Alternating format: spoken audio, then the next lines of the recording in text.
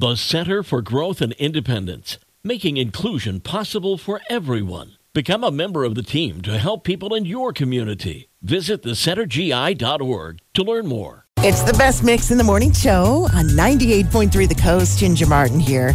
And it's time for your Daily Dish. We're going to start with Drew Barrymore. If you're a fan, you might be in withdrawal over the summer months, as she just announced yesterday that she is going to take a social media break over the summer. You won't see any posts from any of her platforms until the fall.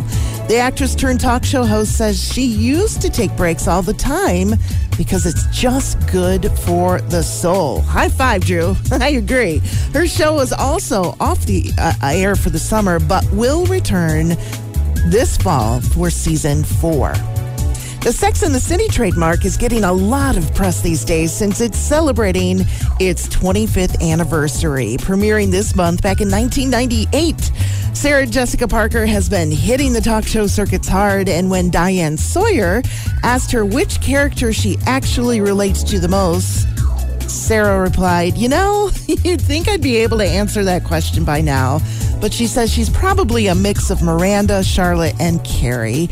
Said that Samantha had a certain sort of courage that she just doesn't think she could ever muster.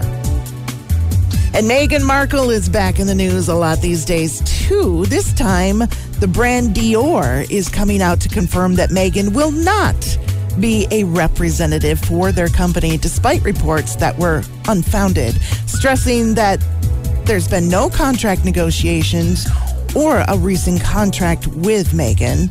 The rumor has it that Meghan's talent agency wanted a big deal to make people forget all about the gossip about her failing relationship with Harry, her split from Spotify, and her ongoing rift with the royal family.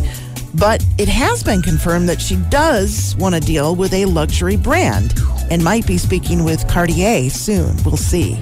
That's your Daily Dish from 98.3 The Coast.